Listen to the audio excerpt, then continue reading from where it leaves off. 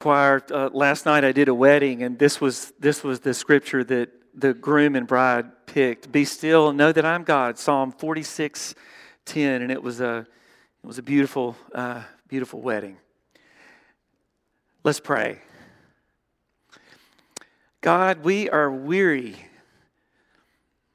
and in you we hope to find rest and love and plenty of mercy and grace. Use us this hour. Use me, O God, as an instrument that your light might shine and that we might leave here rested and changed. In Jesus' name, amen. Y'all ever heard of an Irish goodbye? Is anybody good at that? My sister Caddy loves an Irish goodbye. We'll be at a big picnic or, week long. It's like, where's Caddy? Where did she go? Oh, and then, an hour later, she's calling us, 30 minutes from Smith Lake where she lives, And she always says, Bruce, I just love an Irish goodbye. That is when you slide on out of there, right? And you just don't say goodbye to anybody, right? Now, Caddy is the most loving, but she's not mean, doesn't have a mean bone in her body. But it kind of wears you out, doesn't it? Sometimes goodbyes, especially in the South, you have to say goodbye in the living room, then by the door, then at the car.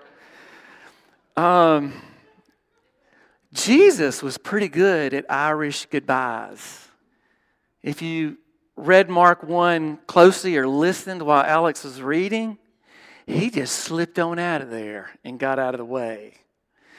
His disciples, though, are panicking. And they hunt him down. And, the literal word there is hunt. They're desperate for Jesus because, hey, Jesus, everybody's looking for you. People are lined up to get healed. Let's go, Jesus. Let's get back to work. We've got a crowd. We've got the whole Colosseum filled. Let's go back. And Jesus says, nah, let's just have an Irish goodbye. Let's go on to the next town. He rejects coaching from his disciples, and they leave these hordes of people. All these people. Because in the face of great need and great opportunity, Jesus moves on. An Irish goodbye. Couldn't Jesus have stayed, though, just a little bit longer, signed a few more autographs, kissed a few more babies? Why move off so suddenly and so quickly? There were lots of sick people, lots of hurting people. Well, in the Gospel of Mark, there's a lot of action. In the first chapter of Mark, there is baptism, temptation, healing, exorcisms, all kinds of stuff going on. He's baptized, he preached to big crowds, and he just cast out demons. So, man, he is just flying through that first chapter. This gospel starts at breakneck speed. The word immediately happens 12 times in the first few chapters. And that evening at sundown, they brought him all who were sick and oppressed and possessed by demons. And the whole city, literally, from the mayor to the marching band to the fire trucks, are right there outside his doorway waiting for big things.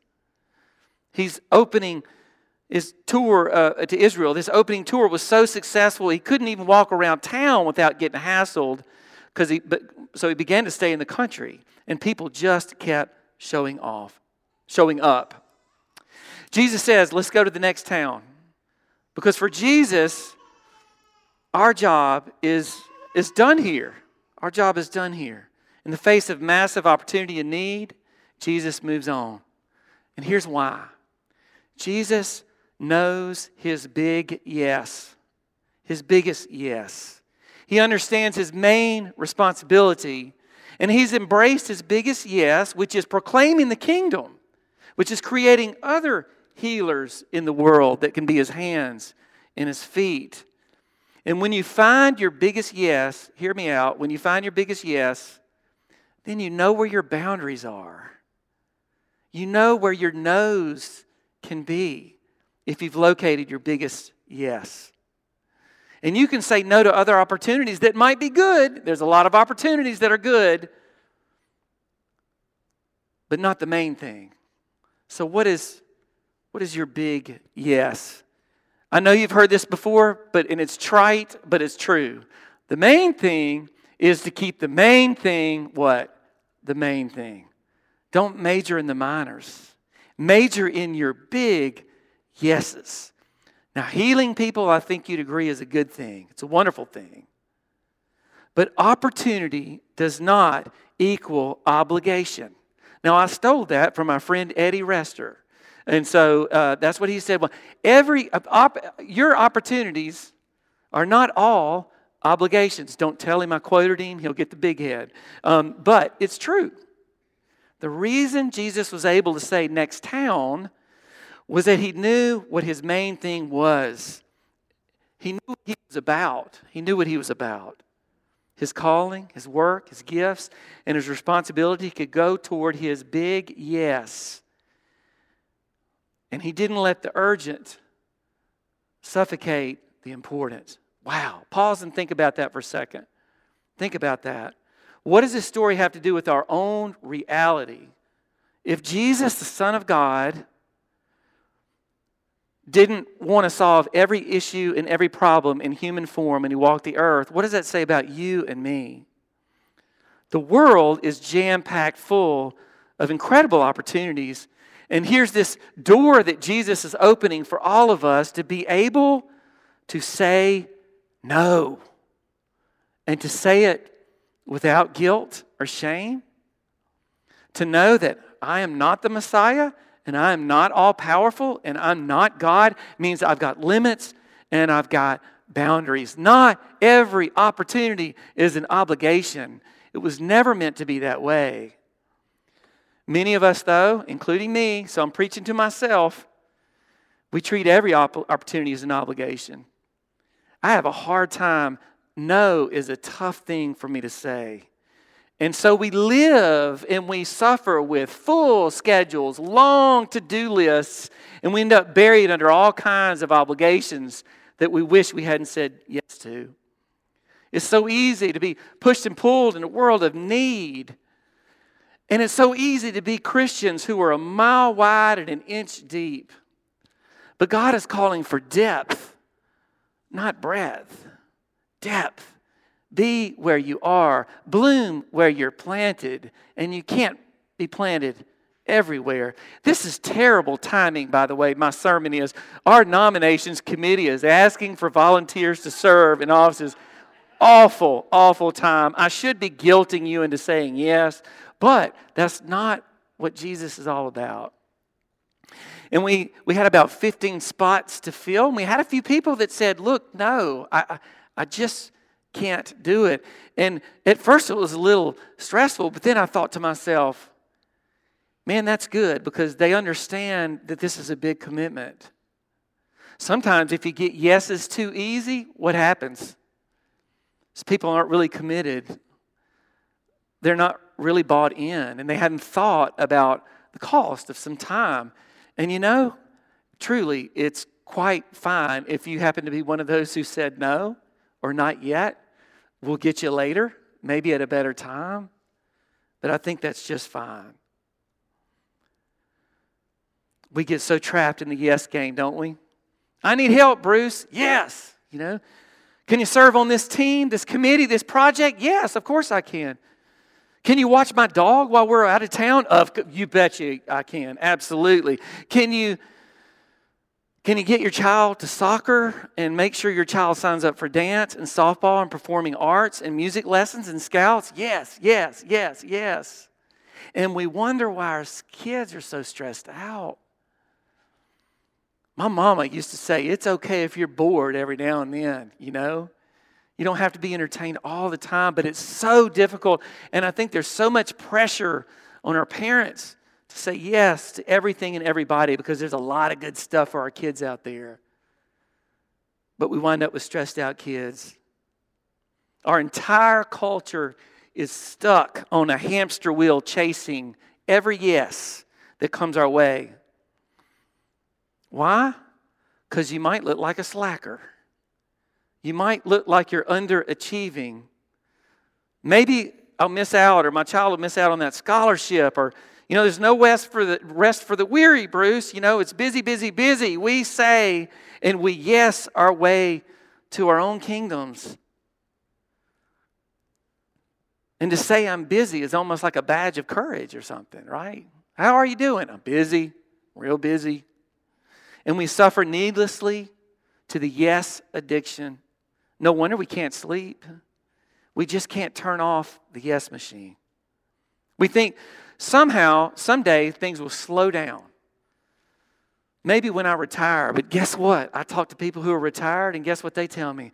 I'm as busy as I've ever been, is what they say. It hits every age. And if you live on that hamster wheel, your kids are probably on it too. If you stay on that hamster wheel, it's hard to get off of it. It'll be hard for your kids to get off of it, no matter how old they get. There are consequences to the yes wheel. Lisa Turquist, in her book, The Best Yes, says, quote, remember the decisions you make determines the schedule you keep. The schedule you keep determines the life you live. And how you live your life determines how you spend your soul. How you spend your soul. Why? Why are we on this merry-go-round? Fear, that's one reason.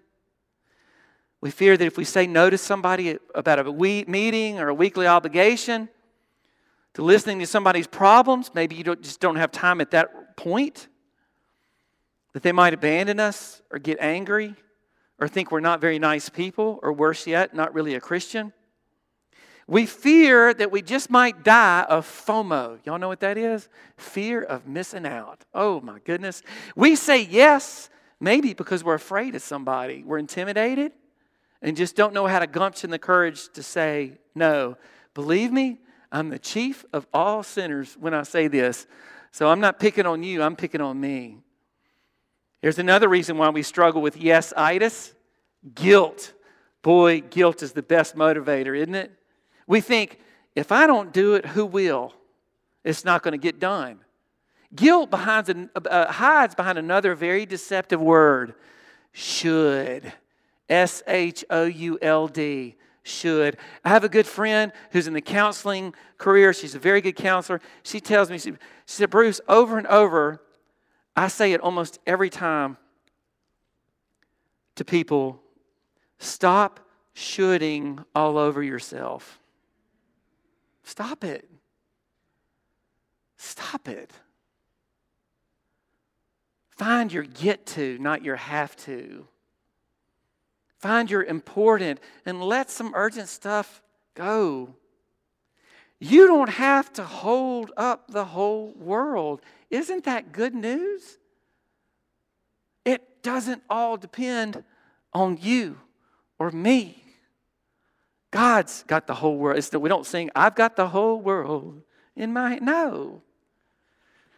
Instead of being driven by our desire or passion, we let should bully us into things that we know, like our heart is screaming no, even when our voice is screaming yes.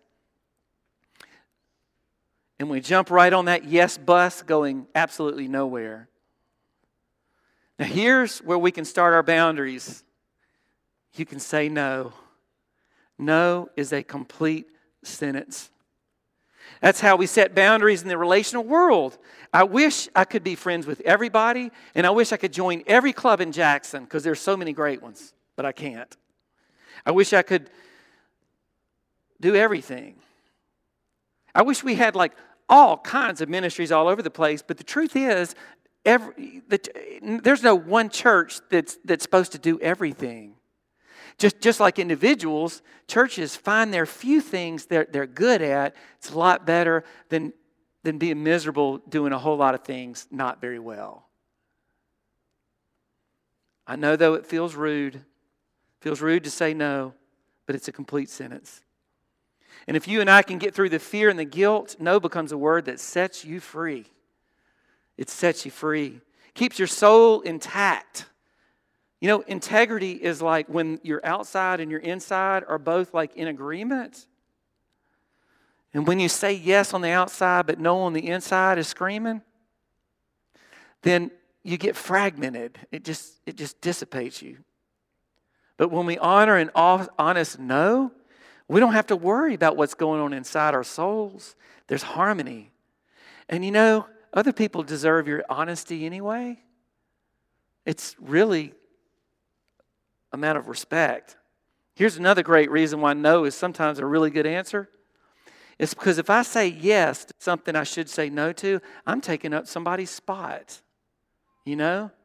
Sometimes you'll get in, especially like in church, it happens sometimes where you got somebody just trying to do everything, and nobody can find a way in that ministry. It happens. It's like, how do we share? How can I say no that somebody else might come in? As a preacher, I was told a long time ago, Bruce is going to be worried about your calendar, and very few people are going to come up to you and say, I think you're doing too much, you need to do less. That doesn't happen usually, but I thought about it. I think that's true for all of us. You don't have to be a preacher, right? Nobody's checking your calendar when they ask you for things. I've grown a little bit, and I've realized when somebody needs something, my time, my energy, my emotional support, my money, they aren't trying to manipulate me or hurt me. They just honestly don't know what's going on in my life at that time, and that's okay. I can treat them with grace. Nobody else is responsible for my schedule. It's my responsibility. It's in my boundaries, and you're responsible for yours. And when I own that, I get a piece of my soul back, literally. Because then I can think about, God, what am I responsible for? Where does my spiritual property start, and where does it stop? When Jesus said no to his disciples about continuing to stay to that village and heal, however good and pleasant that could have been, he was saying yes to his greater purpose. And whenever you say yes to something, remember this, there's less of you for something else. So make sure that your yes is worth the less. That came from a Truist as well, Kathy Truist. No allows us to say yes to the right thing. Let me share with you a positive example. I'm glad Tripp's not here, but I'm going to talk about him for a second. Beth, don't tell him I shared this.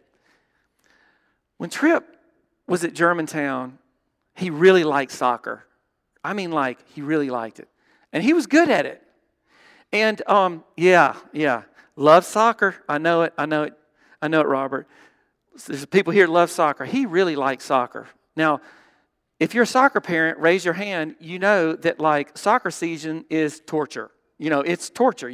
You bring this blow thing that, heats you up, and you try not to burn your skin while you're, it's always 5 degrees and windy, in late January and February. But Jen and I, we took delight in watching him play soccer. And after his sophomore year, Tripp was like, well, what's the soccer team doing in the spring? And they said, you're running the stadium in February, March, and April. And Tripp said, I need to find a spring sport because I don't want to run the stadium. And so he tried out for the tennis team, and he didn't like tennis. He loved it. He got hooked on it, so much so that he was working at the tennis court. He was learning how to do clinics, work with kids. He was learning the merchandising side of it, and he loved it. But then he told me and Jen, he said, I don't want to do soccer anymore. I want to concentrate on tennis. And we said, that's fine, Tripp. I know, boo. I know, Robert. But hang with me, Robert. It gets better. We said, you have to call the coach and tell him. That's all you have to do.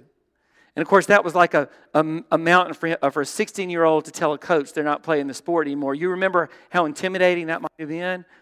But he told the coach that, and he gave his reasoning. The coach was very gracious. And it was like a boulder that fell off of Tripp's back.